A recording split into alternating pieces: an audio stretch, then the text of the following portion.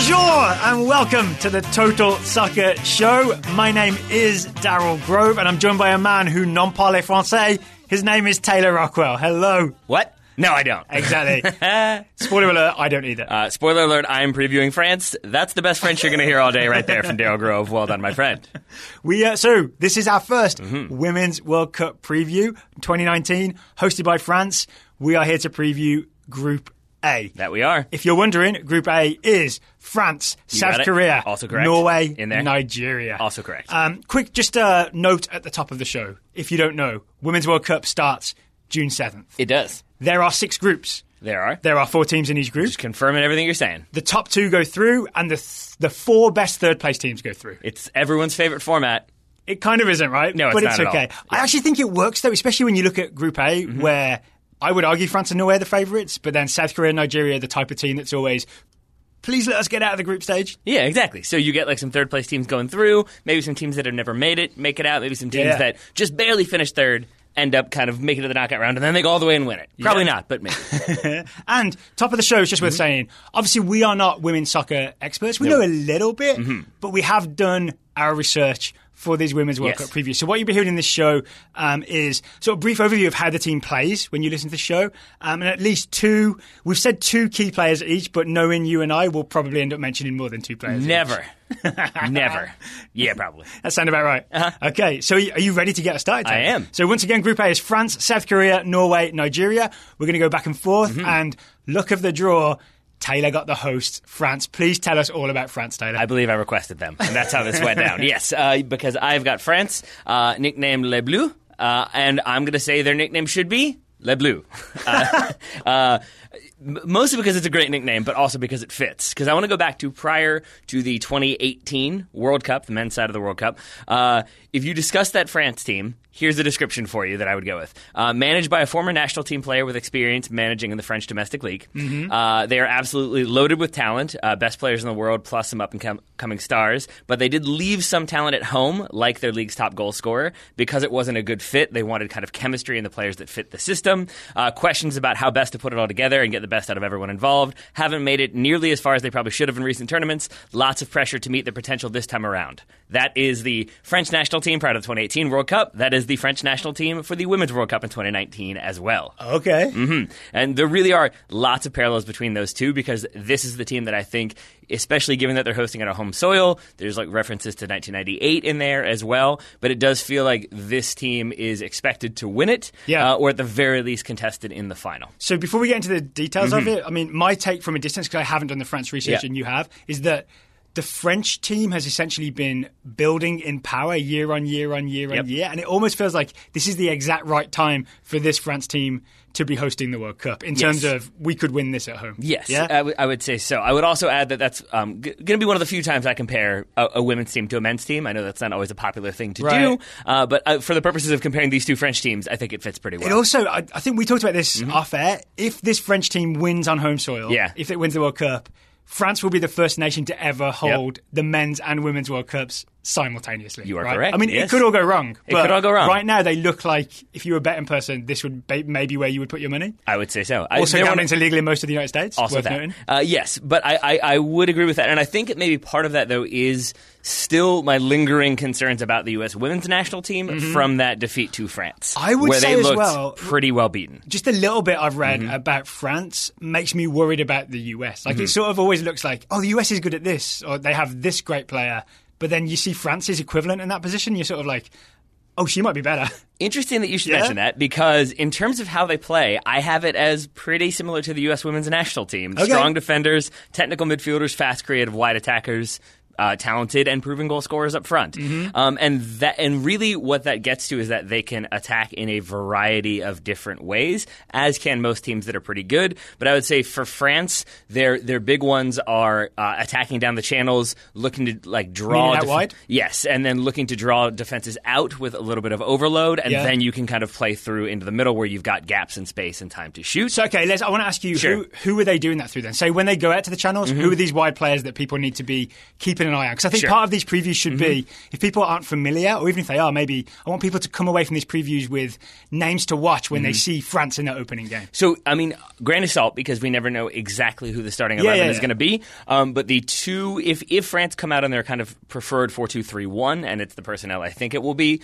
on the right, I think it will be Delphine Cascarino, who we'll hear more about later. On the left, Kadi Diatou Gianni. I think those are going to be the kind of wide attackers. But the other one that you should maybe focus on as well is Amel Majri, who's the left back for France, also for Lyon. Okay, when you ask us to focus on a left back, that always means like Marcelo territory, right? It means a little bit special. Yes, because what I kept seeing was Amandine Henry, who's their captain and central midfielder. Yeah, she would move. We're going to talk more about her later because I've seen footage of her and I'm terrified of her. As well, you should be. She drifts out into the channels sometimes. Gaëtane Tiné, I think is how you pronounce it. She is their kind of number 10. She'll move out wide as well. So suddenly you'll have, like, on that left side, you might have, say, Gianni, Majri, and Tiné, like, all move over. And then you've got this kind of triangle of very talented technical players who can pass around you. And so the logical inclination if you're the defense is to pull people over to deal with that. Yeah. But that leaves players unmarked in the middle. Okay, so remind me some names again. Who is the left back that we need to keep an eye on? Amel Majri. Amel Majri. Majri. Got it. And then you've got Kadi Diatou Gianni, Diani. That's the left winger. And then Delphine Cascarino is the right winger. Oh, okay. What else is there to say about France? Because you also, as I said, they have a variety of attack. If they're sitting back, if they're kind of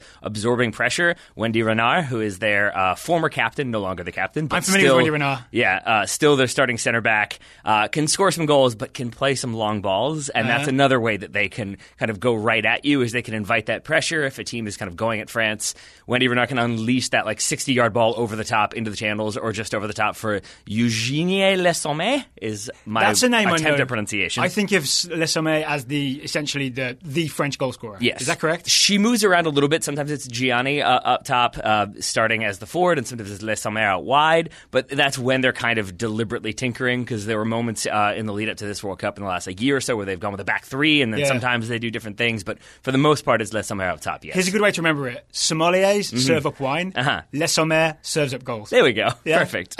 Oh, Wendy Renard. I don't think we're going to do key players, right? Is she one of your key players? She is not. So I think she's worth focusing on. 6'1" is what I know about Wendy Renard. An absolute weapon on set pieces, defensively and offensively, as we say here in the United States. I mean, and another key part of Wendy Renard is her partnership with Gries Mbach. Let me guess, they both play for Lyon. They do. 7 players on this team. 7 players in the starting 11 play for Lyon. Champions League winners, right, Lyon? 4 times in a row, yes. Ooh. And have won 13 straight league titles in France, I believe, as well, for Lyon have. So, yeah, decent competitive record there. So that has to be a huge advantage for France, right? If you've got a national team and a core plays for this really successful club team, and the centre-backs play together and everybody's really familiar, that's good news if you're a national team. I'll take you through it right now, because yes, absolutely. Was this already in your preview? Yes. I'm sorry. Sarah Bouhadi, the goalkeeper, plays for Lyon. Your 2 centre-backs, Renard and Gries Mbach, both play for Lyon. Majri, the left back that I mentioned previously, as well. Amandine Henry ahead of them. So that's everybody except the right back. Yes, it is. So yes, you got 4 of the back 5 there. Henry ahead, Delphine Cascarino on the right wing does as well, as does Eugene Le Sommet. So yes, it's a decent number of attackers and defenders all playing together consistently for one of the best teams in Europe, if not the best team in Europe. Okay, so we haven't done the previews yet, but maybe we should cancel this and just give the World Cup to France. I mean, there's some other teams in there who might disagree. Are there any weaknesses? Is there anything that France need to be worried about? I mean, yes. I mean, it is a French team that, again, historically have not performed to the level that would be expected. I think in their most recent tournaments they haven't made it into the final 8, I think, or they tend to get knocked out more early than they should. And for every game like they had against the United States where they win 3-1, they have games like when they lose 4-0 to Germany. So there are definitely vulnerabilities that can be exploited. They do rely on I think if Wendy Renard happens to get hurt, there are some problems there. They do have a young center back, Alisatu Tunkara, plays for Atletico Madrid, I believe it is, who could maybe deputize, but again, you don't have that level of experience.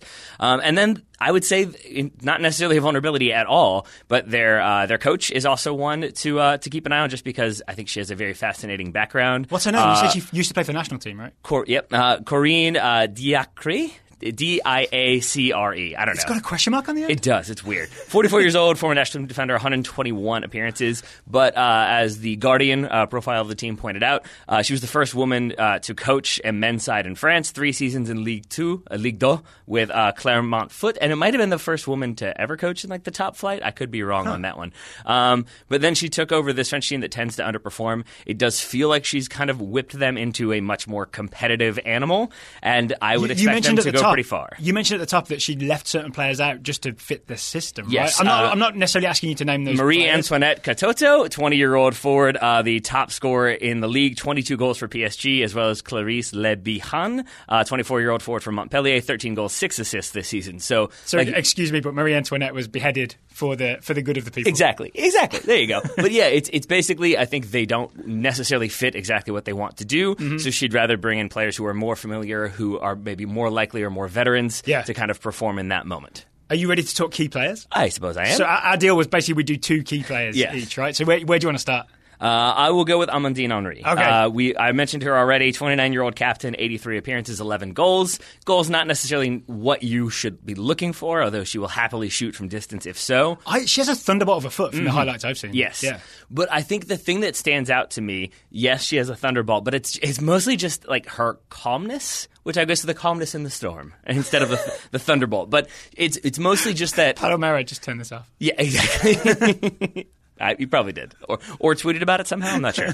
But it's just like, I mean, certainly every player is going to have some bad passes, some bad shots. But for the most part, what stands out to me about Henry is that she makes just smart, simple decisions, which is you want from a player playing in that sort of holding midfield role, where we'll play one touch. We'll kind of turn under pressure and alleviate some of that pressure if maybe teams are trying to go with a high press. She can play her way out of it, but she can also play simple. She does a lot of that sort of like when everybody's kind of frenetically moving around the top of the box, you'll just see her like get the ball from one side, kind of turn and just spread it out to the other, and just very calm, very poised on the ball, and never looks particularly hassled. And that's what you want from your captain who sees the Matrix. Yes. I also, or Le Matrix. The highlights I saw of Amandine Henry, she didn't look fast, but she looked like she would go past people, like just using sort of the strength of her hips. She would almost nudge people out of the way and go past them, which is a thing I don't see often in soccer. No, I mean, it's a thing. I think the times that you do see it, like even at amateur level, is when it's a person who's maybe older, a bit craftier, a bit more of a veteran, savvy, right? Going up against younger players where there is that little bit of like, no, you can use your hips to knock a player off the ball. That's totally legal. You can use your shoulder to knock a player off. Like that's shoulder to shoulder. That's what it's called.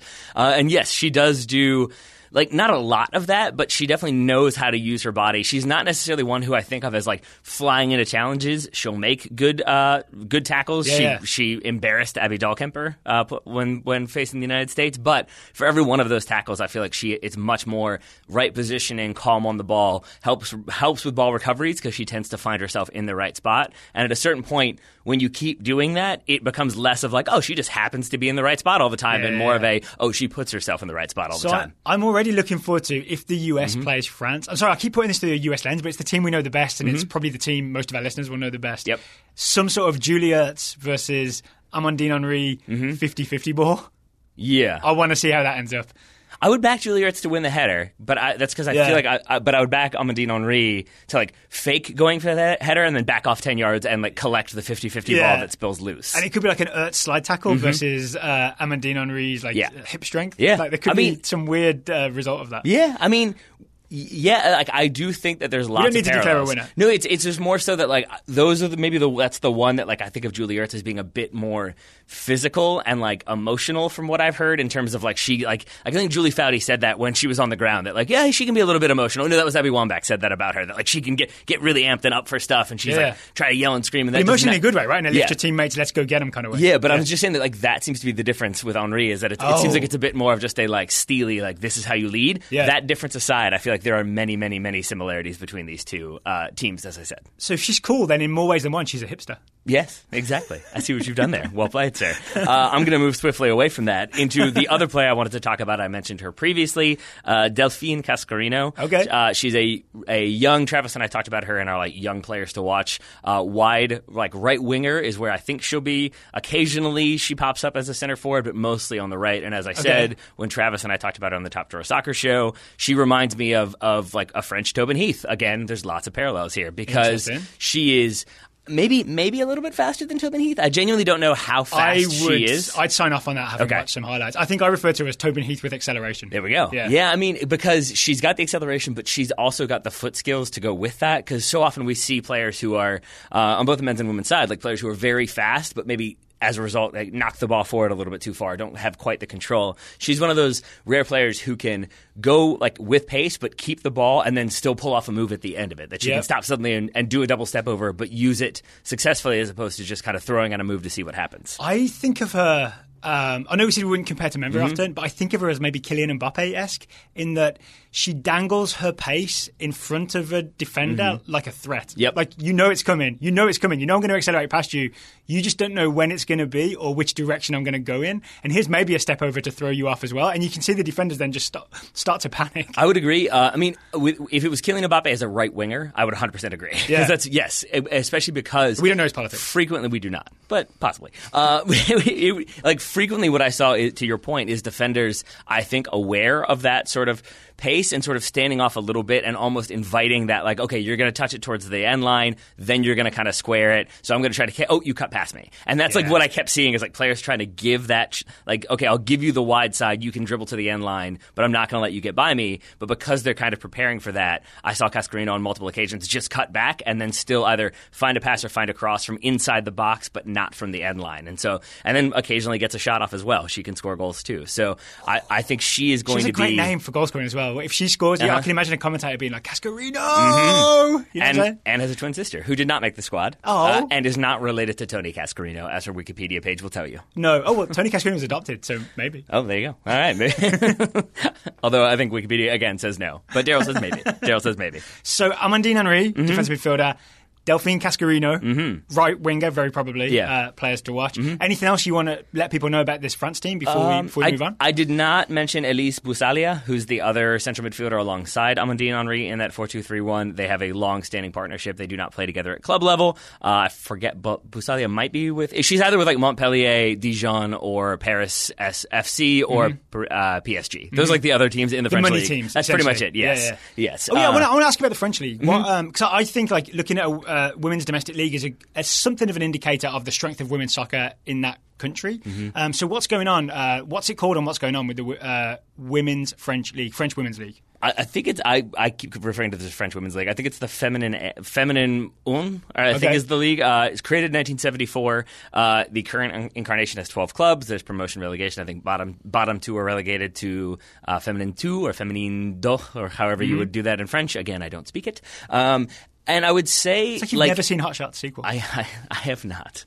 I mean, not since I was 10, 9? I don't know when that came out, but yeah, I watched it when I was way too young. That's a recurring theme with me in watching movies when I was young. I saw Terminator 2 in theaters. Come to find out it was only in theaters when I was 9. So that's parenting.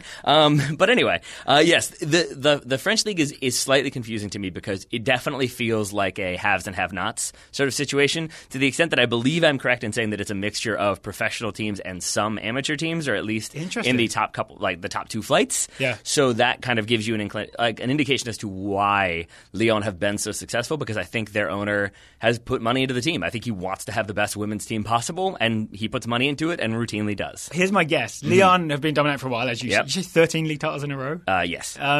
I would bet PSG are starting to catch up. I wouldn't be surprised if PSG have said, okay, let's compete and we'll put some money into this team. I mean, I think they are. They've definitely had, they definitely have their fair share of players, not quite at the level of Lyon.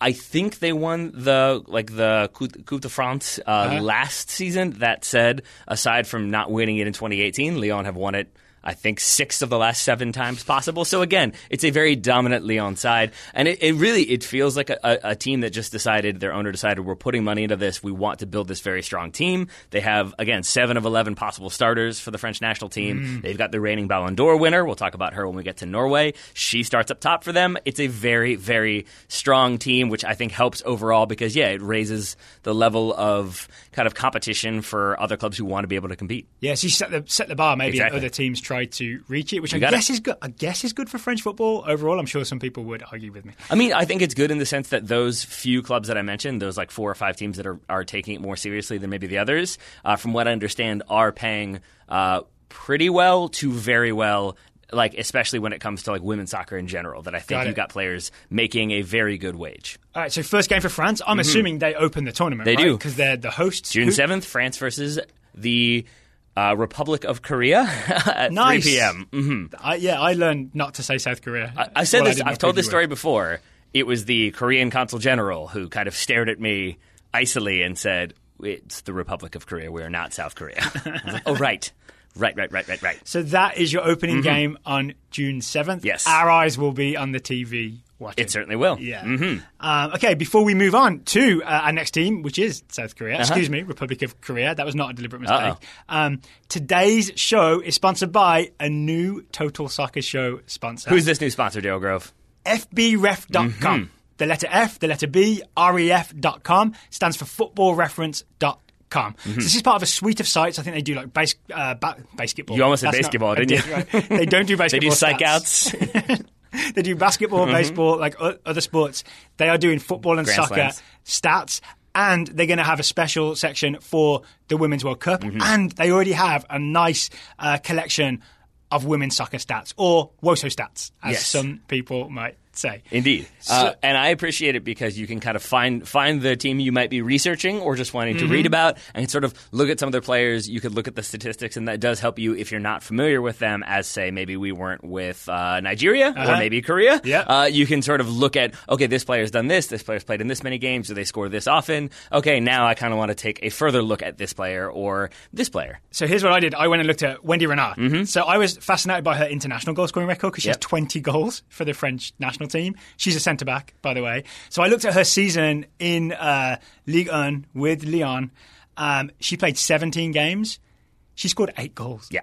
If she were a striker, that would be a decent return. Like maybe not the best ever striker season, but you'd be like, that's not bad, right? Yeah, she's good. It's almost a goal over the game. A slight threat on set pieces. She's a centre-back, and she scored 8 goals in 17 games. I learned that at fbref.com. Yeah, and that's, I guess that's the type of useful stat I'm talking about, because from there you can assume, oh, she's a center back, she's going forward and winning set pieces and winning headers. But if you then go watch Wendy Renard, you'll see that no, she can get forward, and she does get forward, and will happily take a shot if the situation allows her to, and is more than capable of scoring a goal. So like you can kind of, again, it's that jumping off point to get further information about that player to help you further understand that player. And it kind of made me think, step it up, Becky Sauerbrunn.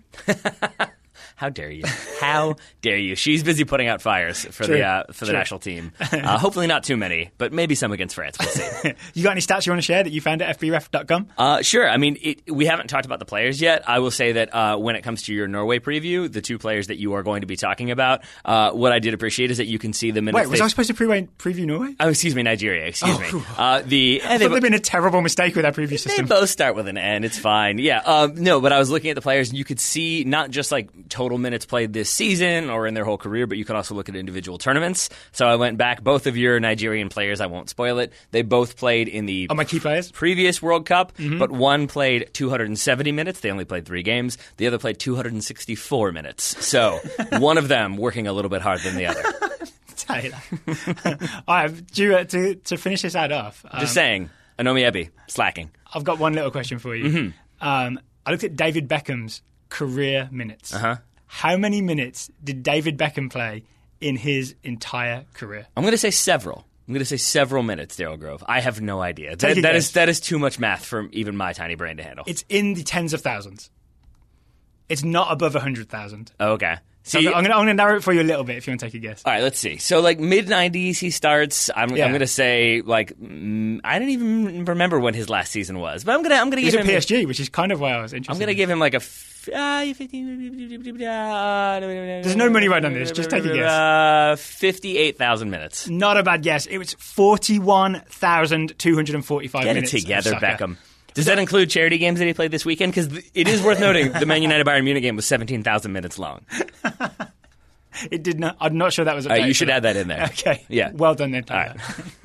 You competitive son of a gun. I believe it's still happening right now by that logic, but all right, whatever. It's a long game, right? All those 50-year-old men are real tired. They get tired of cricket having the record for longest game. Yeah.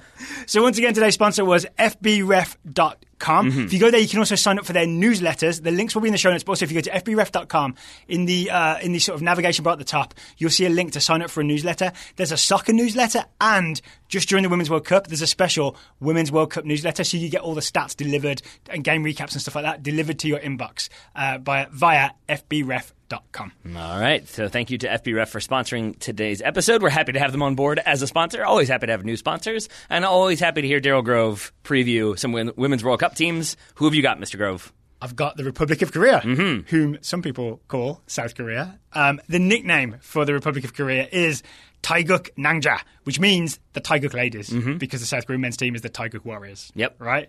The nickname should be the Golden Generation. Okay. This is the Golden Generation of Korea Republic women's soccer. The nickname for this specific tournament, not just in generally speaking? Yes, the nickname, it's not always going to be the Golden Generation. Generation? For this 2019 team should be the Golden Generation. Gotcha. So Korea Republic don't have a great history, right? They've only been to 2 World Cups before.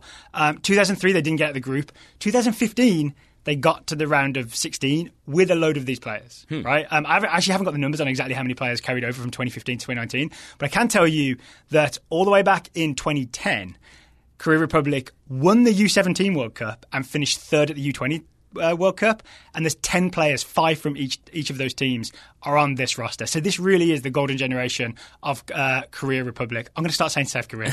Republic of Korea. Just say South Korea. It's fine. Korea. I'm going to say Korea. Okay, yes. Yeah, because Kim Jong-un Korea is not there this time, right? And also, just maybe we just shouldn't ever talk about the Kim Jong-un North Korea ever. There we go. Yeah. All right, yeah. So Korea. This is the golden generation. We can call from now on, for the history of the Total Soccer Show, North Korea is DPRK. Just call them DPRK. Okay. And then South Korea can be whatever Korea they want to be. That isn't DPRK. Got it. Perfect. So they are coached by a guy called Yoon Deok-yu. He is like a former men's Korea player. He always goes 4 at the back.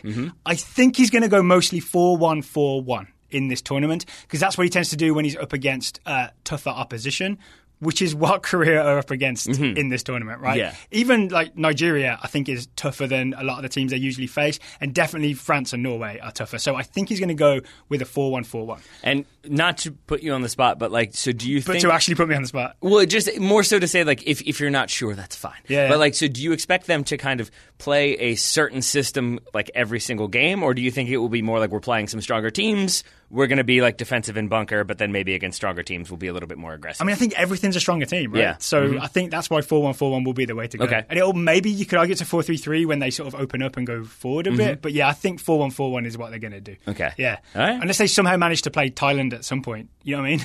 So would that make the 1 and the 1 the most important players that you're going to be talking about? Not exactly. Okay. One of the ones okay. is, but one of the 4s okay. Is one of the Makes most total important sense. players. That will make more sense in yes. a minute. So their style of play, yeah. From what I've seen, and I've watched, there are a few games on YouTube that I managed to watch, I would call them a short, long team.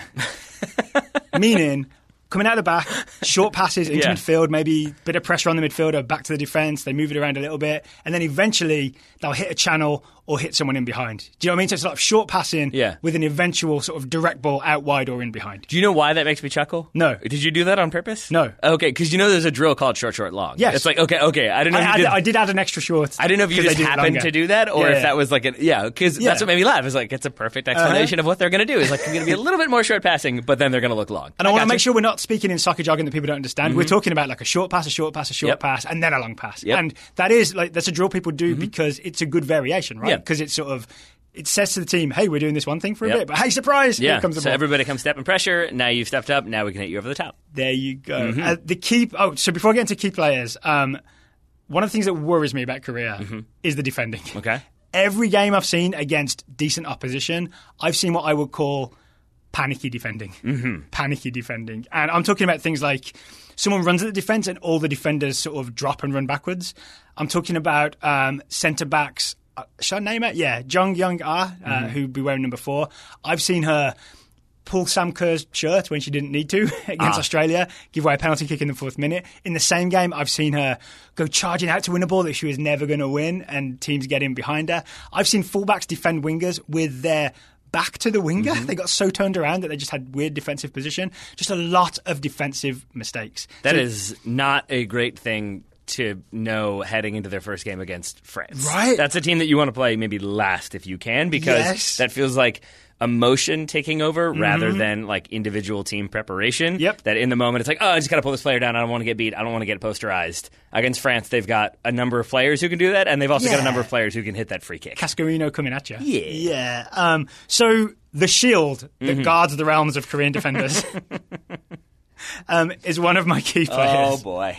I didn't plan that, and it shows. One of my key players is number 8. Does it show, though? Cho So-hyun, the defensive midfielder. Okay. Cho So-hyun is the defensive midfielder. She's one of the only 3 players that don't play in the domestic Korean league. She plays for West Ham. She'll be the captain. Cho will be the captain.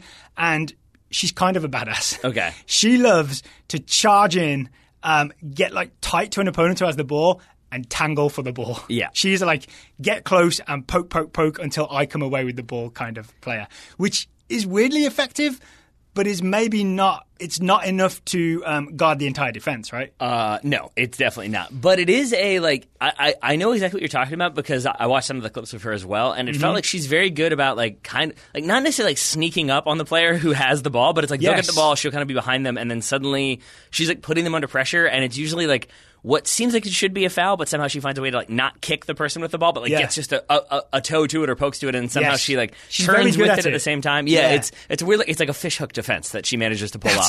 That's a great phrase for it. I don't quite know how she does it. So that's why I said she's one of the important ones, because in the 4-1-4-1, she will very likely be the defensive midfielder, unless I have seen sometimes the coach.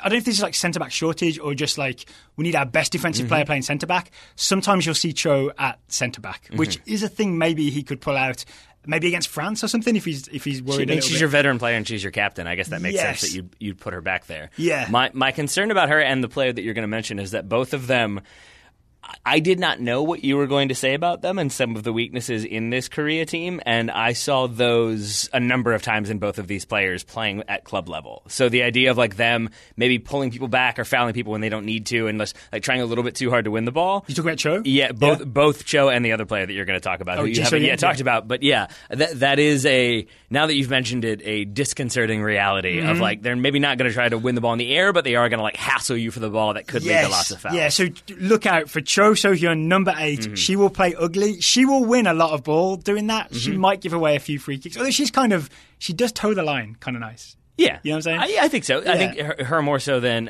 Ji So-yun. Is that how you pronounce that one? So my second key player is Ji So-yun. She will wear number 10. She plays for Chelsea in the FA Women's Super League. She is the player for Korea. Okay.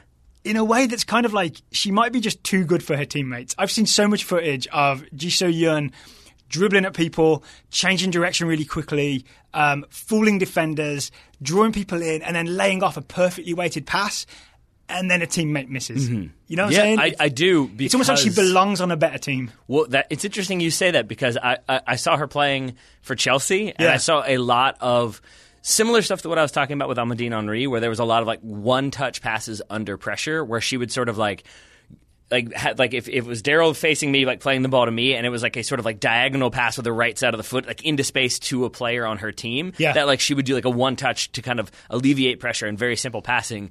I did not see nearly as much of that when she was playing with Korea, and I do now wonder if that's because maybe her teammates aren't expecting a one-touch pass to come out of nowhere into space, and so she instead kind of holds the ball up a little bit more. I will say, watching all this footage and highlights of Ji So-yun, again, she'll wear number 10.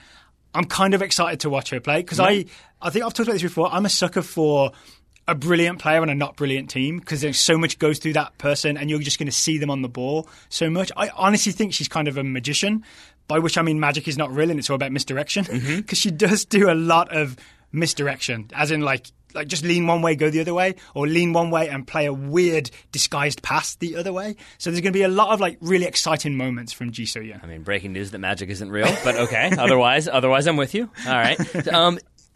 But my question then is like from what I saw of these two players and a few like highlights from Korea, it did not seem like they were particularly good in the air. Am I wrong in saying that, or did you see that they don't as have well? Wendy Renard. Yeah, I mean, there's that. Maybe that's what it is I'm just biased from watching France play. Yeah. But, like, my note for Ji So-yeon was that she didn't seem particularly physically imposing in the air. That they'll do she's a lot. 5'3". Yeah, I guess that's what I mean. Is like, but I feel like you want some of those midfielders to be a little bit more like, you know, they're going to win at least some of those 50-50 aerial challenges, and I didn't see a lot of that. I saw them sort of battling for the ball on the floor. I wouldn't say that was one of Korea's strengths. Okay. Let's put it that way. Okay. Yeah. Cool. So, keep an eye on Ji So-yeon, number 10. Keep an eye on Cho So-hyun, number 8. In terms of where the goals are coming from, I'm not going to go into detail on these players, but it's just worth knowing. Son Hwa-yeon, she's 22 years old. She went number 22. She scored 7 in 20 for Korea. So, not amazing. Actually, not as good as Wendy Renard's League One numbers, but... But she might be the player who will be on the end of things when Ji So-yeon plays some of those clever through balls. All right. Final thing to watch. We're not going to do this regularly, but a specific prediction. Uh-oh. Ji So-yeon will score a free kick. Okay. I've seen her step up and bend all kinds of free kicks in. So watch out for Ji So-yeon bending in some free kicks. Okay. Yeah. I like this plan. I like this specific prediction. And I have a specific prediction of my own for Norway, who are the next team we're going to be talking about. Anything else from... Final thing is just about the Korean women's game. So it's the WK League. Started in 2009. Has 8 teams. One of those teams is Incheon Hyundai Steel Red Angels, who have won the last 6 league championships. They're a little bit like the Leon of Korea because they have 10 players on this roster. There it is. Yes. I do think that's a recurring thing. We'll get there with Norway as well. You're going to have like one dominant team that has a lot of the players, I feel like, for a lot of different teams in this competition. Oh, I've got one final factoid, if you'll permit me a factoid. Hwang Bo-ram is the only married woman on the squad and will be the first mother to play for Korea at the World Cup. What's her name? Hwang Bo-ram. All right. Yeah. I'm rooting for her now. Yeah. She's also a defender, so she may be the one to bring calm to the back line. If she can bring like a maternal presence, everybody stop panicking, maybe that could work out. She's the mother of the golden generation? Yeah. Perfect. I like it. I like it a lot. Shall I move us to Norway? Yes, please. All right. Norway, nicknamed the Grasshoppers, apparently. I'm going to change that to the Locusts. There we go. Why? Because... they kind of reappear every few years. Like 1991, they were the runners-up in the Women's World Cup. 95, they were the Women's World Cup champions. 2000, Olympic champions. 2007, fourth place. 2009, Euro runners-up. But it's a lot of like intermittent, and then in between, it's a lot of kind of downturn in form. So sometimes they're hibernating and sleeping, lying dormant. Sometimes they're like all over the place.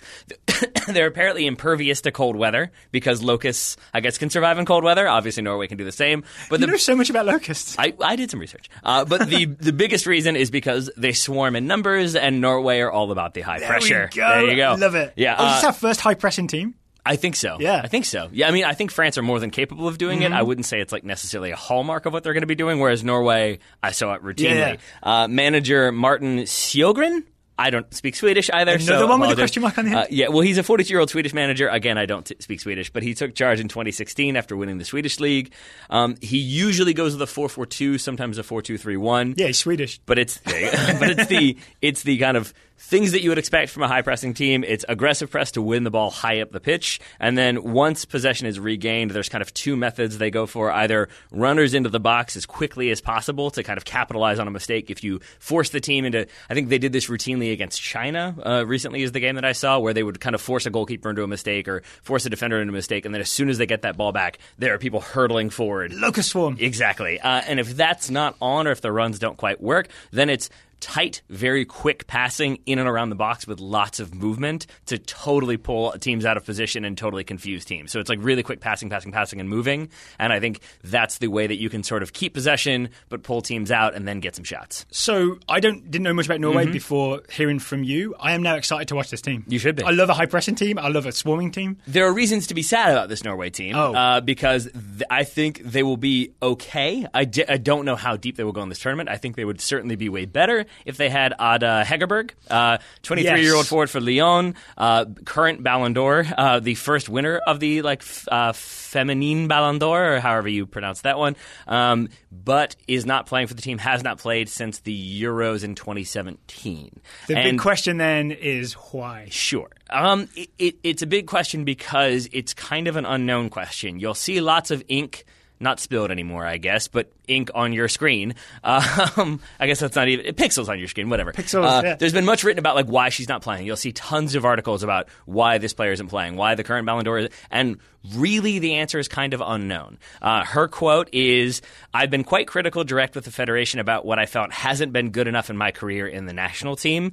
That's about as specific as she's been. There's been other things. She said at one point that it wasn't necessarily about money because Norway, I think it was 2017, the men's team took a pay cut, so that now there's equal pay between the two teams for like normal appearances and competitions and things like that. Didn't you tell me that the Norwegian Federation or FA is spending more on the women's team this year than on the men's team? Because it's the World Cup year. Yeah. Exactly, yeah. So, I mean, I think that doesn't include things like coach salary, where I think Lars Lagerbäck is getting significantly more. But overall, yes, there's more equality there. But I think that's not necessarily the issue. The implication I got is that she either hasn't enjoyed what the Federation has done since she was very young. Worth noting, she turned pro, I think, around her 15th birthday.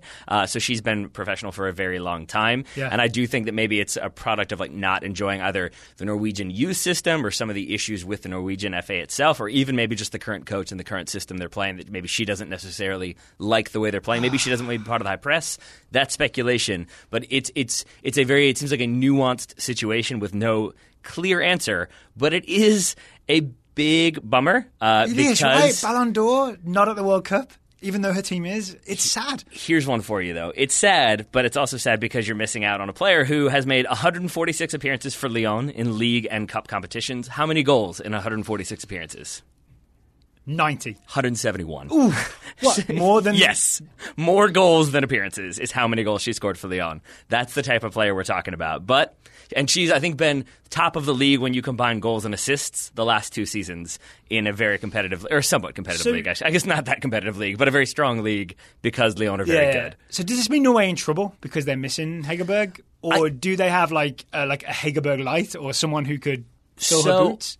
Is anyone fit to fill her boots or at least shine her boots? I will give you my interpretation, my answer to that. I am certainly not an expert when it comes to the Norwegian women's national team or of the two to people Hegerberg. In this room, you're the most qualified. Okay, well then I'll say this: if you were to go with the read it that maybe she didn't love the style of play, I think there's a lot more to it than that. Don't get me wrong, but if maybe part of it is informed by that she doesn't love the style, then maybe that's a good thing for Norway, because if maybe she doesn't want to be part of a high press, then she's not having to play in a high press, but there are other players who do want to kind of take part in that system. So a player like Isabel Herlofsen. She's a 30-year-old forward for Kolbotn, I think is how you pronounce that one. K-O-L, lots of question marks. K-O-L-B-O-T-N. Come on, that one's hard. That's not on it to me. It's her first club from when she, I think, again, she's another one, turned pro at the age of 16. And it's her first club. She's back with them. She's one of the players, I think you and I talked about this off air, there's a lot of this club, this club, this club, this club, moving around a lot. Yes, this is the thing. So this is... researching the Women's World Cup this deeply is kind of a new experience for us, and we start to notice like certain things that happen in women's soccer, and I think you and I both agreed one of the things that happens is players move a lot more. Yes. Yeah? Than in the men's game. Yeah, I mean, we were surprised this summer when we had Dani Colaprico at our live show, and then suddenly she was playing in the A-League, and then she was back with Chicago. I think, you go in search of where you can play, and maybe where you can get a paycheck, too. I think that's right, yeah. And so for Herlofsen is one of the more veteran players for this team, 125 appearances in all competitions for Norway, 57 goals, so can definitely score goals, but I would say she's similar in my mind to a player like Amy Rodriguez for the U.S. women's national team, at least she was in maybe 2015 thereabouts, where you're talking about like a fast, physical, nose for goal, but biggest of all is like high work rate. That you're going to see her lead that press. She's going to be the one to really chase people down. It's a lot of the almost like Jamie Vardy is the one who I think of as doing this, where it's like the ball goes from the left back to the center back to the goalkeeper, and she will just keep running and chasing that down until eventually she forces a stupid giveaway. But then the other thing that I really enjoy about Isabel Herlofsen, again her name, is that she can do that kind of work, but then when she gets the ball back, it can be really difficult if you're playing in a high-pressure system to slow it down once you get the ball. And I did see one recently where she led the press, she forced a turnover from the goalkeeper, she then calmly chipped the goalkeeper instead of like kind of like you could forgive her for trying to drive forward and get like the shot off as fast as she could, but she kind of picks her heads up, takes a touch, sees where the goalkeeper is, evaluates it, then just kind of deftly chips the goalkeeper. And it's that sort of like high intensity pressure, but then calmness on the ball that you want from a striker who's leading the line in a high press system. Nope. So Hulofsson is the player to watch. She is, and then in terms of maybe their other key players, I would go with Maren Mjelde. Less of a question mark on that one. You shared some highlights of Mjelde with me, right? Yeah, so I've seen a bit of Mjelde. Also at Chelsea, right? She is. She's 29-year-old captain. I don't think she's the captain for Chelsea, but she is, I'm going to say, the Swiss Army knife of this team. Can a Norwegian be Swiss? I'm not sure. Let's go Norwegian Army knife. There we go. Okay. She's playing in her third World Cup. She started off as, I believe I'm correct in saying, a more attack-minded central midfielder, has slowly transitioned further and further back. She was a holding midfielder for them at the last World Cup.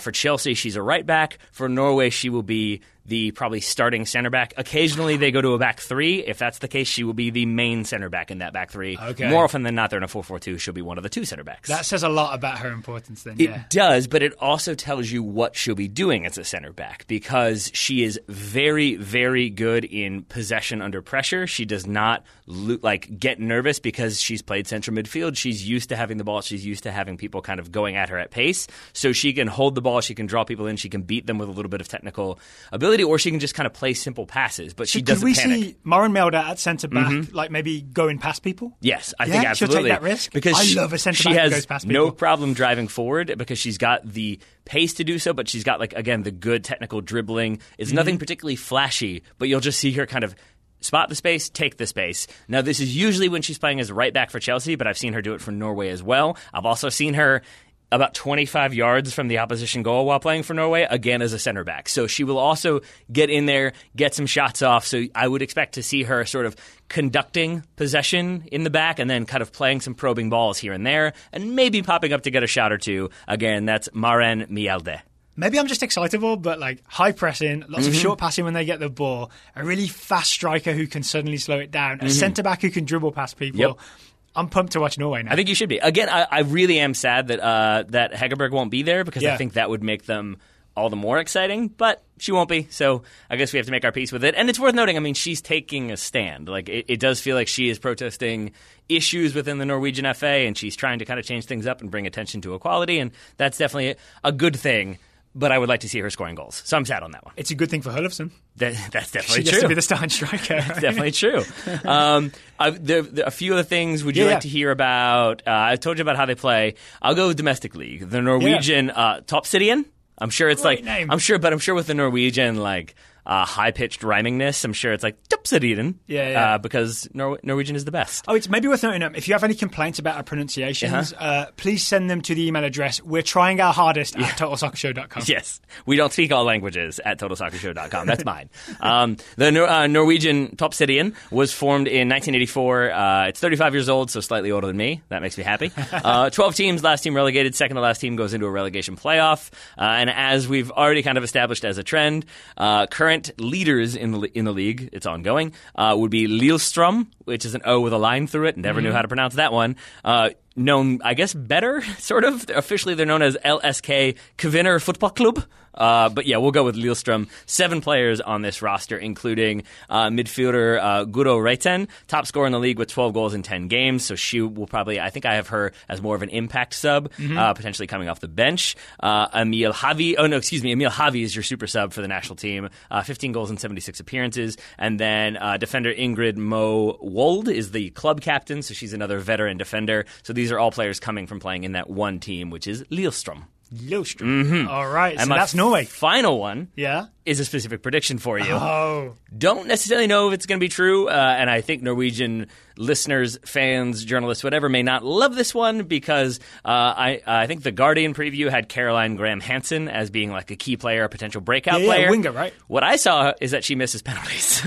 So I'm going to say she's going to miss a penalty in this tournament. Yes. Ooh. I saw her miss... I think I saw her miss 2, and then when I looked at her stats for another game, she missed 1 playing for a club which is Barcelona. She's a 24-year-old midfielder. She wears the number 10 for Norway. What's her name again? It is Caroline Graham Hansen. I think she'll probably be the other striker wearing number 10, but being kind of the second striker. but I think I saw her miss penalties, but then she keeps taking them for Norway, so she can definitely take them and score them, but maybe she misses one. I mean, A for effort. There you go. So that's my other weirdly specific prediction that I will over-celebrate if it happens and completely forget about if it doesn't. And so France and South Korea open against each other, then I assume it's Norway v Nigeria. I believe you are correct. 3 p.m. on June 8th. So the next day. All right, we'll get to Nigeria in just a second. Okay. But first, today's show is sponsored by, for the penultimate time, Robinhood. Again, that's a tough one to pronounce, so I don't fault you. It should be easier. Robinhood is an investing app that lets you buy and sell stocks, ETFs, options, and cryptos, all commission-free. So yeah, other brokerages, which we will not name, brokerages that shall not be named, charge up to $10 for every trade. Robinhood doesn't charge any commission fees, so you can trade stocks and keep all your profits. I always forgot that Voldemort started that brokerage. It was controversial, and I never used it. How do you think he paid all those people that were supporting him? Magic? Yeah. Which we previously established isn't real. Magic now it all makes sense. Now it all makes sense. He had a brokerage to do it, and then Magic was the misdirect. I like it. Also, no nose. Also that. You got to throw that one in there too. Yeah. Robinhood has a simple, intuitive design, making it easy, making investing easy for newcomers and experts alike. I'm going to say I'm more in the newcomer category, and so I very much appreciate that they make it that much easier for me to try to figure these things out. Newcomber is a new type of cucumber. Yes, right? exactly. Yeah. If you were to invest, I feel like you're just reeling from not being able to say Robinhood. That's true. Penultimate was the word I was struggling with. Oh, there it is. Yeah. I messed up on the penultimate try. Okay. For penultimate. If you were to buy stock in a player that we've saying mentioned, it more doesn't make it right the first right? time. But it increases my percentage. That's true. So if you were to buy stock in a player we've talked about so far at the Women's World Cup, whom would it be? Delphine Cascarino. There we 100%. go. What, yes. Is her stock like lowish now? No. Or is it just about? I mean, I think I've seen her written about plenty. I think many articles have pegged her as like a breakout player. It genuinely, I'm not trying to be like the hipster. I knew about her when her first indie album came out, but like. It really was that U.S. game that was the first time that I was like, this is a problem. Like she is going to be an issue for the United States, and I don't necessarily know how they're going to deal with it. And I honestly, I don't know if I've talked about this very much, but I do think that that's why I've been, when we did our roster review show, why I was more upset about that left back spot and why there wasn't more depth there. Yeah. I do wonder if maybe like Delphine Cascarino was like seeping into my brain and making me like, how are we going to defend this player? We need somebody in there, and now I'm sad. So you did your research about Delphine Cascarino. That's how you managed to know so much about her game. People can research stocks via the Robinhood app. They have all kinds of data. It's really easy to just sort of go through that on your phone, take a look, and then with just 4 taps, I bet it would take me more, but 4 taps is what Robinhood say, you can place a trade. Just 4 taps on your smartphone. And best of all, Robinhood is giving listeners of Total Soccer Show a free stock like Apple, Ford, or Sprint to help you build your portfolio. Sign up at soccer.robinhood.com. That's soccer.robinhood.com. It sure is. And as I said, penultimate time that Robinhood are advertising. I got it in Are you getting paid by that word? What's happening I here? mean, I'm getting paid for the ad, so technically yes. All right. They may knock some money off for my I just feel like you took some bet somewhere that I don't know about where you had to say penultimate 6 times in one episode. So Robinhood's coming towards the end of its run with Total Soccer Show, so if you want to take advantage of this offer and get a free stock, like literally if you've never owned a stock before, this is a way to do it for free. Soccer.robinhood.com. Use it by the end of the month to make sure that you can get it. All right. Thank you very much to Robinhood for sponsoring today's episode. Meow. Daryl, shall we do some Nigeria previewing? And yes, I said meow. Why because did you say meow? That's the game we're playing, meow. We're going to see how many times we can say meow instead of penultimate. How about neither going forward of either? Clearly someone hasn't seen Super Troopers. I haven't. Sorry, there we go. I haven't. Okay. Yes. Nigeria. They are known as the Super Falcons, which is, I think, my favourite nickname. It's pretty good. So far. It's strong. They should be known as the Preppies. Ooh, all right. Because all the talk about this Nigeria team... I like Super Falcons more, but sure. Yeah, I mean, me too. All the talk about this Nigeria team so far is that this is the most prepared Nigerian women's national team ever going into a World Cup. It's not because they wear like pop-collar shirts. I mean, I assumed it wasn't. Although I was wondering for a moment, like, do they have like extra sweet collared jerseys? Is that what we're doing? I know Nigeria have some sweet jerseys. So yeah, the Preppies because they're going to be well prepared. So here's the story with the Nigerian women's national team. They've made every World Cup since 1991 because they're the best team in Africa. I did not know that. And they dominated the African Women's Cup of Nations. They haven't won it every time, but like most of the times. But the result of that is that when they qualify for the World Cup, Nigerian Football Federation are like, all right, you keep winning all the time. Like, we're not going to make any special effort. We don't plan a bunch of friendlies. We don't really do good prep. Just go. You'll be fine. You're good, right? And then they don't do that well. Like, they've only got out of the group stage once, I believe. Am I correct in saying that I read that they like hadn't played any games until like April of 2018 or something like that after qualifying? I feel like they had like a long gap where they weren't playing competitive games, or any games rather. Yes, but they've kind of, I'm sure they're still not perfect, the Nigerian Football Federation, in terms of how they treat the Super Falcons, but this time they are more prepared. One of the things they did is they signed up for the Cyprus Cup, which I never realized. This thing I've learned about women's soccer is, you know, the She Believes Cup? Yeah.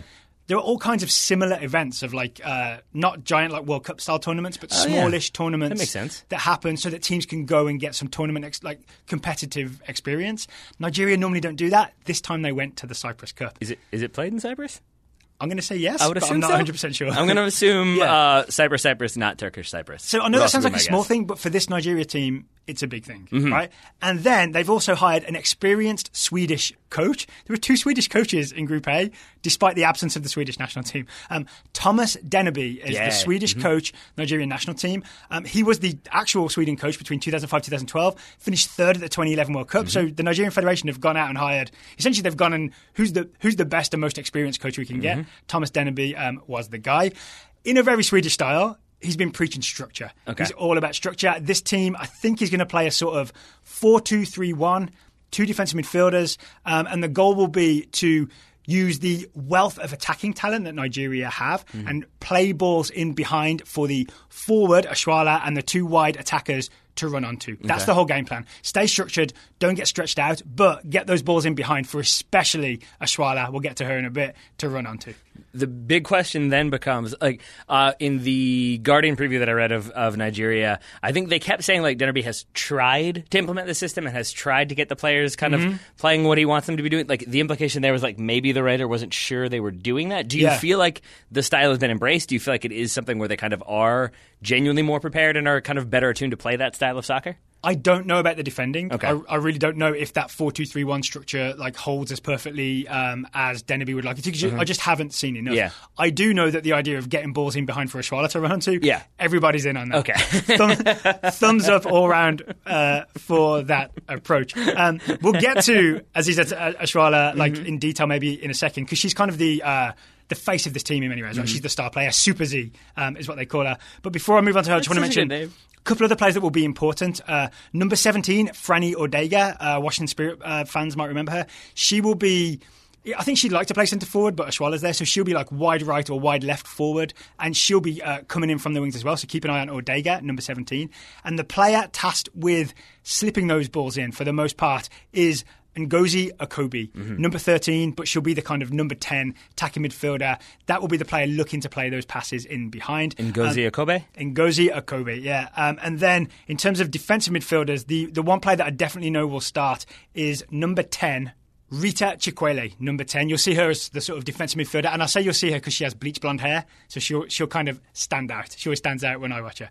Right. Not that I watch her all the time, but I've been researching. I'm watching some footage. Here's where my brain is. Yeah. We're an hour in. This is about when my brain starts to get weird. I can only think of 2 other Ritas, one of whom is Rita Skeeta, who's not a good person. Skeeta? Yeah, I think from Harry Potter, and then I think Rita is the evil character in the first season of Power Rangers. Okay. So I'm excited for there to be a good Rita that we can all get behind. How about lovely Rita Meter Maid? Yeah, is she real? I don't know. Also, she's a meter maid. I can't believe Paul McCartney made her. I can't believe that's a good thing. So anyway, 2 defensive midfielders. I thought all of Paul McCartney's songs were just about how John Lennon's a bad father. No? Some of them are. Okay. And then balls in behind for Ashwala. Do you want to talk key players? Yes, please. Guess who the key player is? Is it one of the ones I've already said? It's Ashwala. Okay. Azizat Ashwala is Super Z, they call her. I like Super Z. She'll be wearing number 8. She is the striker. She's like the Alex Morgan of this team. You know what I'm saying? Like the face of the team and the one everyone's hyped for, Super Z. And can I add there, Super Z, like you might think it's like SUPER and then the letter Z. It's all one word. It's super and then ZEE. It is, right? I like that. I like that. It's like that feels like a proper nickname as opposed to like Super Z. We'll just add a letter in there. Why not? Yeah. And here's why it really works sort of to just have this idea of like, let's slip balls in behind for Ashwala to run onto. We watched some footage together of this, right? Because she plays for Barcelona right now. She is very good at, 1, timing the run, which I feel like is key. When you're fast, you can be fast and you can be offside a lot. Yep. Not great. If you can time it perfectly and you can bend it and you can get on the defender's blind side, then you're in behind and you're onside and the defender's surprised. Yeah? Yeah, and but also I feel like from the little I saw of her from Super Z, I also really enjoyed that, like, now it was for Barcelona when they were 4-0 down to Lyon in the Champions League final, right, yeah. But it was still like it was her happily going for it and like shooting when she got the opportunity. Yeah. And I do feel like that's a sort of like, we got to get something going, we got to make something happen. We're kind of resting on you now. We've brought you in, make something happen. Yeah. And I feel like that's a thing that may be happening for Nigeria in this tournament. Given the strength of this group, yes. Yeah, so I think giving her the freedom to sort of like make those runs in, shoot when you can, see what happens, I feel like that suits her game. And I've seen some great finishes from her. I've seen her like roulette a keeper and then backheel it in. That'll work. I've seen her go one-on-one with the keeper, send the keeper down and go in the corner. But I've also seen some shots that go wide. I think I saw one that went out for a throw-in. Yeah, so it's not like she's... I would say her running in behind is maybe better than her finishing. But it's better to be in the spot to have the chances and maybe you make... you're on target 50% of the time. Yeah. Than to not be able to get in behind at all. That makes sense. You know? It's also she's been there before. Is the other one? Like as I said earlier, she played in the last World Cup. I think is this her? No, it's the other player we're going to talk about who's been there many times. But yeah, so you have that kind of like the veteran presence, has been in a World Cup before, but also is kind of going to be given free range to score and make those runs. Yeah. That feels like a good combination of things. And I want to give you just an impression of how famous Aziza Tashwala is. I had a Nigerian Uber driver here in Richmond a couple of weeks ago. Really? I'm hoping maybe they listened to the show because I told them about the Total Soccer Show. We got chatting soccer and he started like listing his favourite players. And it was, not predictable, but the guys you would expect. JJ Okocha, Nwankwo Kanu, Aziza Tashwala was on his list. That's how famous Tashwala is for Nigerian soccer fans. And I would add that the reason why I said really when you said you had a Nigerian Uber driver is not because that was surprising to me. It's because for a moment I thought you said this was weeks ago. Yeah, it was when Hugh and Pete were here. I thought you'd already started your Nigeria research that long ago that you like asked questions about her, and I was like, wow, Daryl is on top of things, whereas me at 1 a.m. last night was less so. Okay, but now I feel better. That's good. So I've definitely said her name enough, right? Aziza Tashwala, number 8. Super Z. Super Z is the striker to watch for Nigeria. The defender to watch is Anomi Ebi. Yeah. 36 years old. She'll wear number 5. For Ebi, this will be her 5th World Cup. That's a record for an African player, is what I read. Yep. Luckily, there were some defensive highlight videos of Ebi for me to go watch. I love a defensive highlight video. She seems to me like the epitome of a veteran defender. Yep. Right? So she's not relying on pace. She's not sort of like super aggressive to go and win the ball. Everything seems like the correct decision. She steps when she can win it. When she doesn't, she'll like let the player receive the ball, but then she'll close off all the options with like good angles, good body shape. Seems really calm on the ball. Like not like she doesn't hack it clearances wide, but she'll have like the one-touch pass out to the left back kind of defender. Can I take a shot for a Please second? do. You watched this video as well, right? I did, and it's a player that I talked about with Grant Wall last week. She reminds me of Vincent Kompany. She reminds me of that like I was going to say the same. She wins.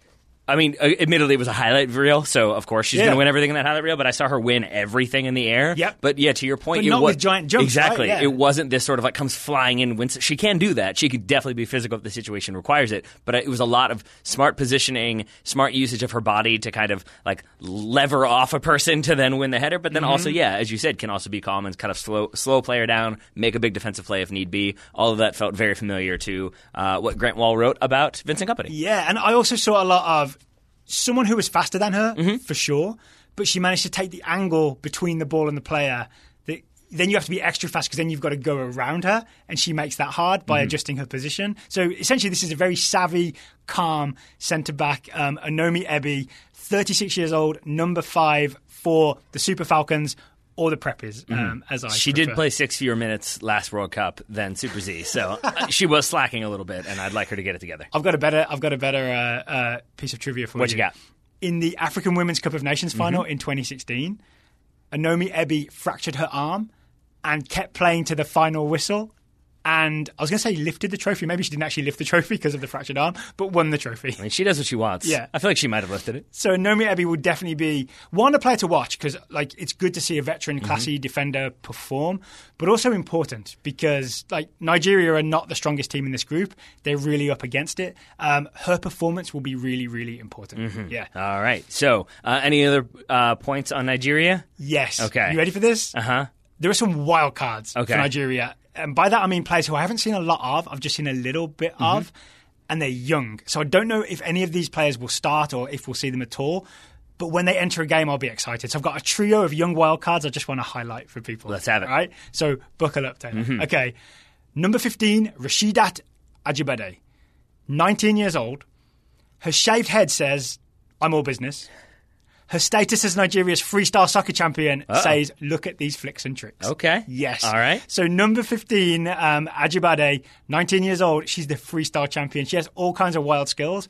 Not necessarily a starter. You say, is that good, though, if you're trying to play like a system? It's fascinating. Okay. It's fascinating, right? Because I'm really interested in that idea of, have you ever seen like freestyle soccer players who are obviously just insanely talented? They do crazy things with the ball, but you hear that they were in a youth team somewhere and then they never made it. Yeah. You know what I mean? Because soccer's about game sense, right? And all that kind of stuff that maybe freestyle soccer players don't have. So I'm basically, that's why she's a wild card.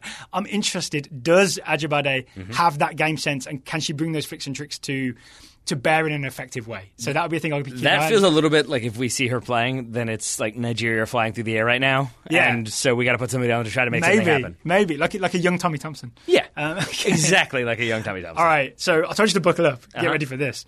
Number 12, 21 years old, Uchenna Kanu. Great name to have for a Nigerian footballer. Uchenna Kanu plays for Southeastern University, which is in Florida. Not NCAA, NAIA. Okay. NAIA. So I'm assuming lower standard, right?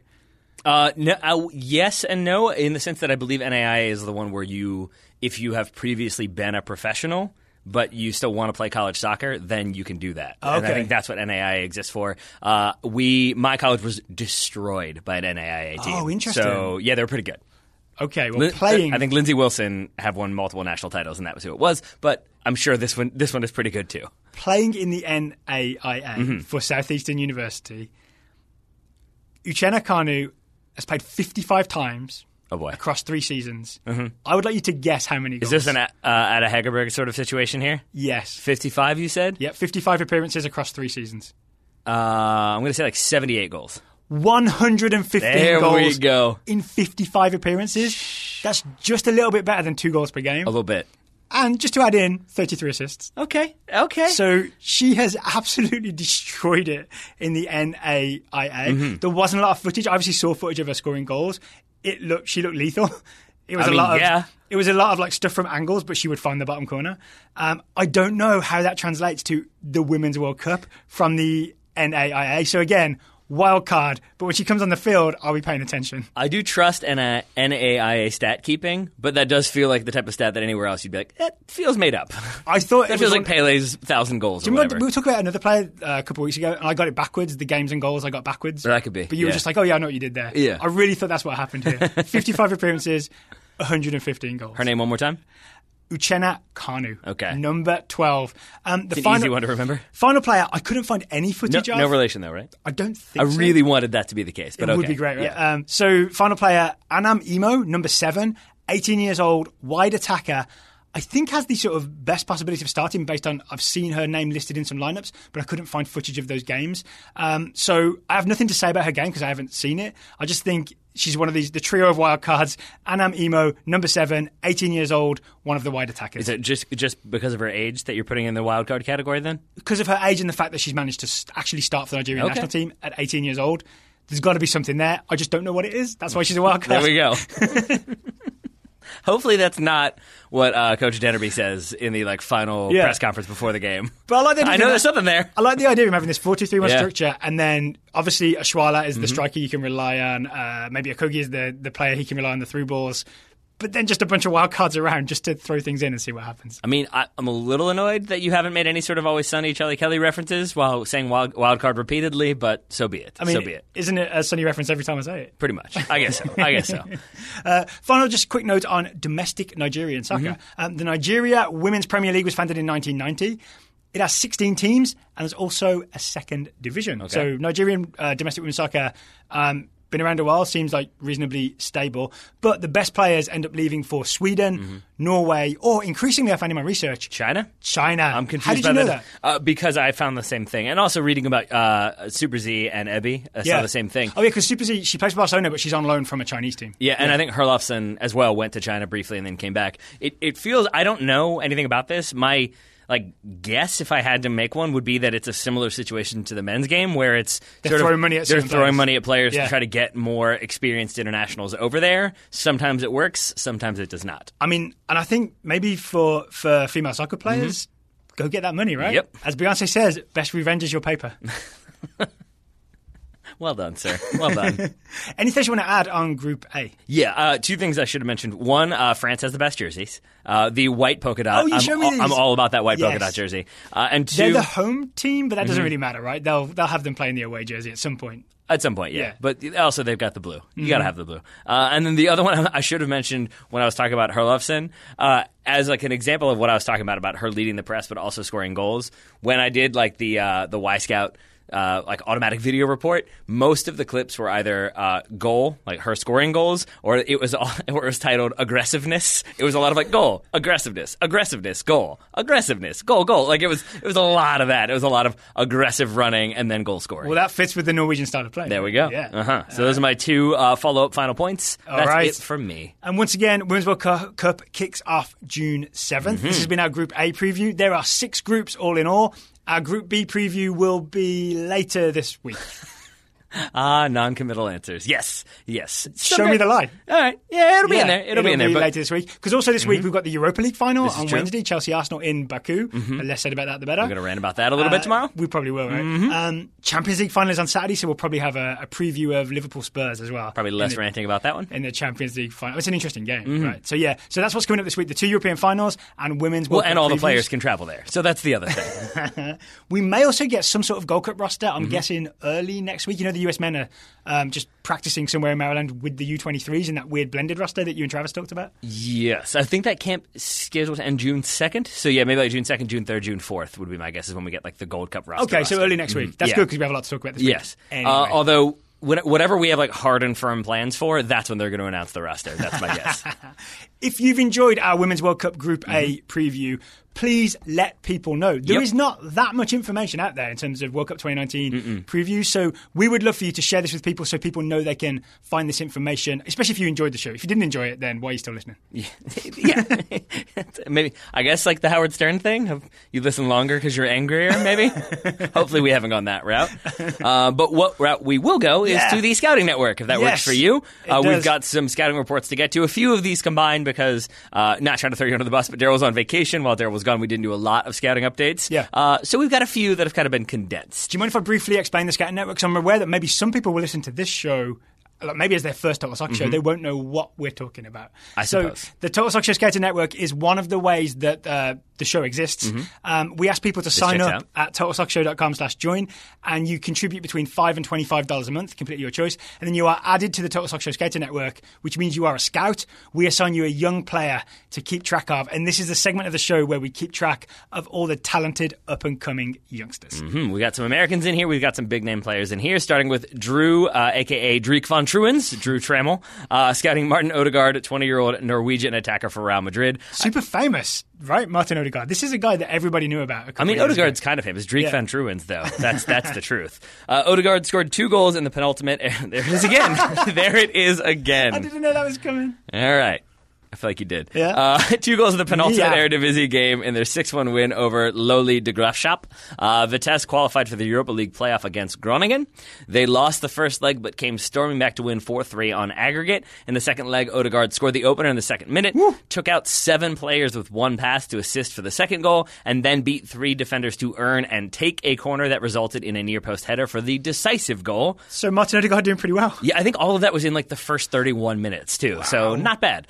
Numerous media reports are linking Ajax with a $20 million transfer purchase with a 2021 buyback clause for Real Madrid as the Dutch champions look to reinforce ahead of key departures this summer. I've also seen it rumored that he will be loaned out for maybe like a 2-year loan to get him more experience, even though I feel like he's played a lot for a 20-year-old. I could see him at Ajax. It would just be the weirdly obvious fit, right? Yeah, I think so. Especially as they have a bit of a turnover year. So Odegaard at Ajax is the rumour to keep an eye on this summer. Maybe. I would like, I mean, even if not a sale, then a loan. I feel like that would make a lot of sense. I would rather a sale because then Madrid don't get him back. But I guess if they have the buyback clause, they get him back anyway.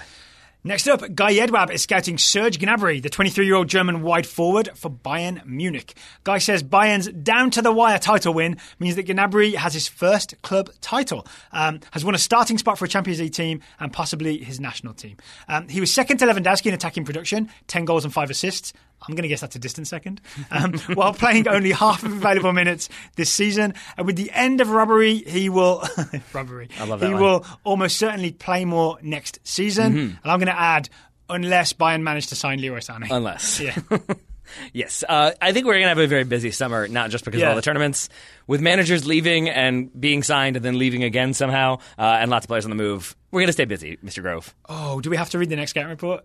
Yes, we do. It's kind of bad news in some ways, right? A little bit. Ben Richards scouting Efren Alvarez, the 17-year-old Mexican midfielder for the LA Galaxy. Mexican-American. Once they've declared, I thought about this. Once they're playing for a national team, they're that until they're not playing for that national team. If they're still really eligible, then I will give them both. But he's going to play for Mexico. Okay. Let's be real. Efra joined the Mexican U17 team as they ran the table at the U17 CONCACAF Championship over the last few weeks.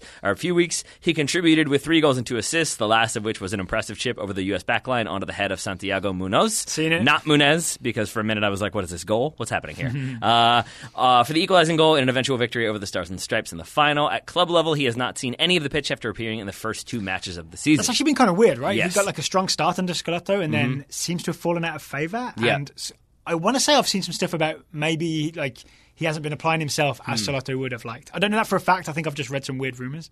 I mean, that could be. Or maybe I'm starting rumours because he's. I feel like you're starting rumours because he chose Mexico. Yeah, I take that back. I think that's maybe what happened. I have no basis for that. Dylan Viach is scouting Kai Havertz, the 19-year-old German midfielder for Bayer Leverkusen. Kai Havertz in the news a lot. I think I linked him with the transfer somewhere. Kai Havertz.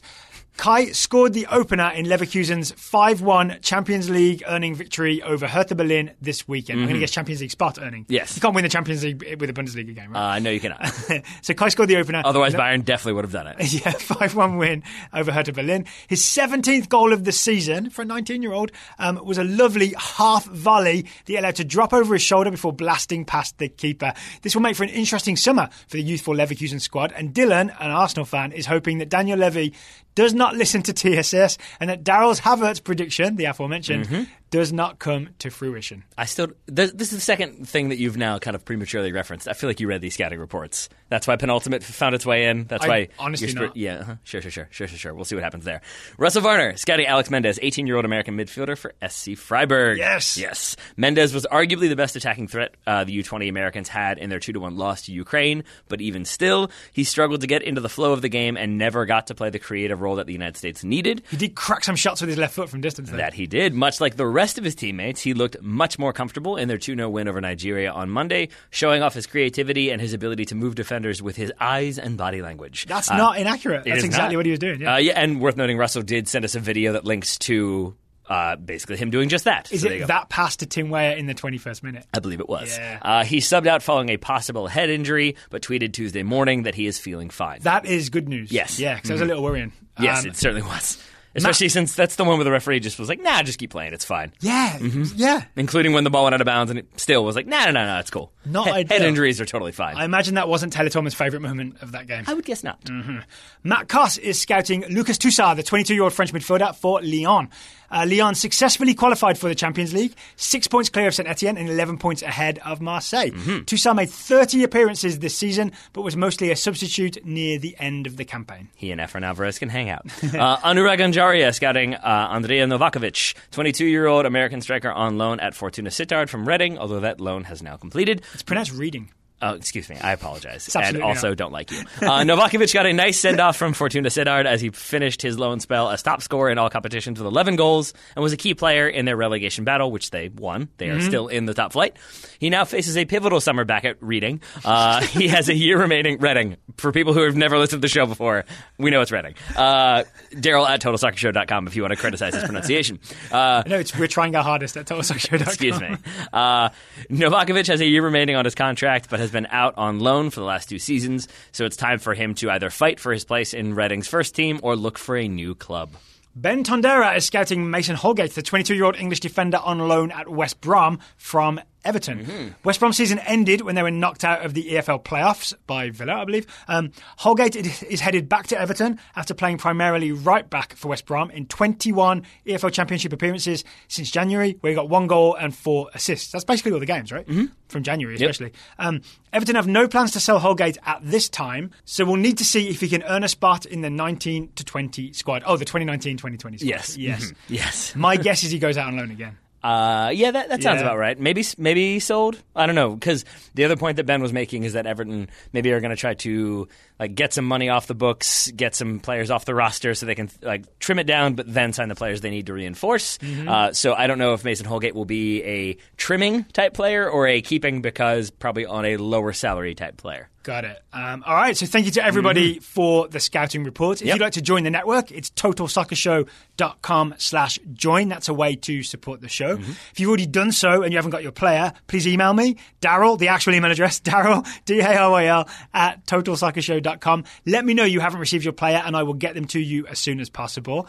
Especially if you've heard of some up-and-coming women's players, female players for the Women's World Cup that you'd like to scout, I think this would be a good time to add them to the network because we're learning about new players as we research these teams. We certainly are. Yeah. All right, yeah.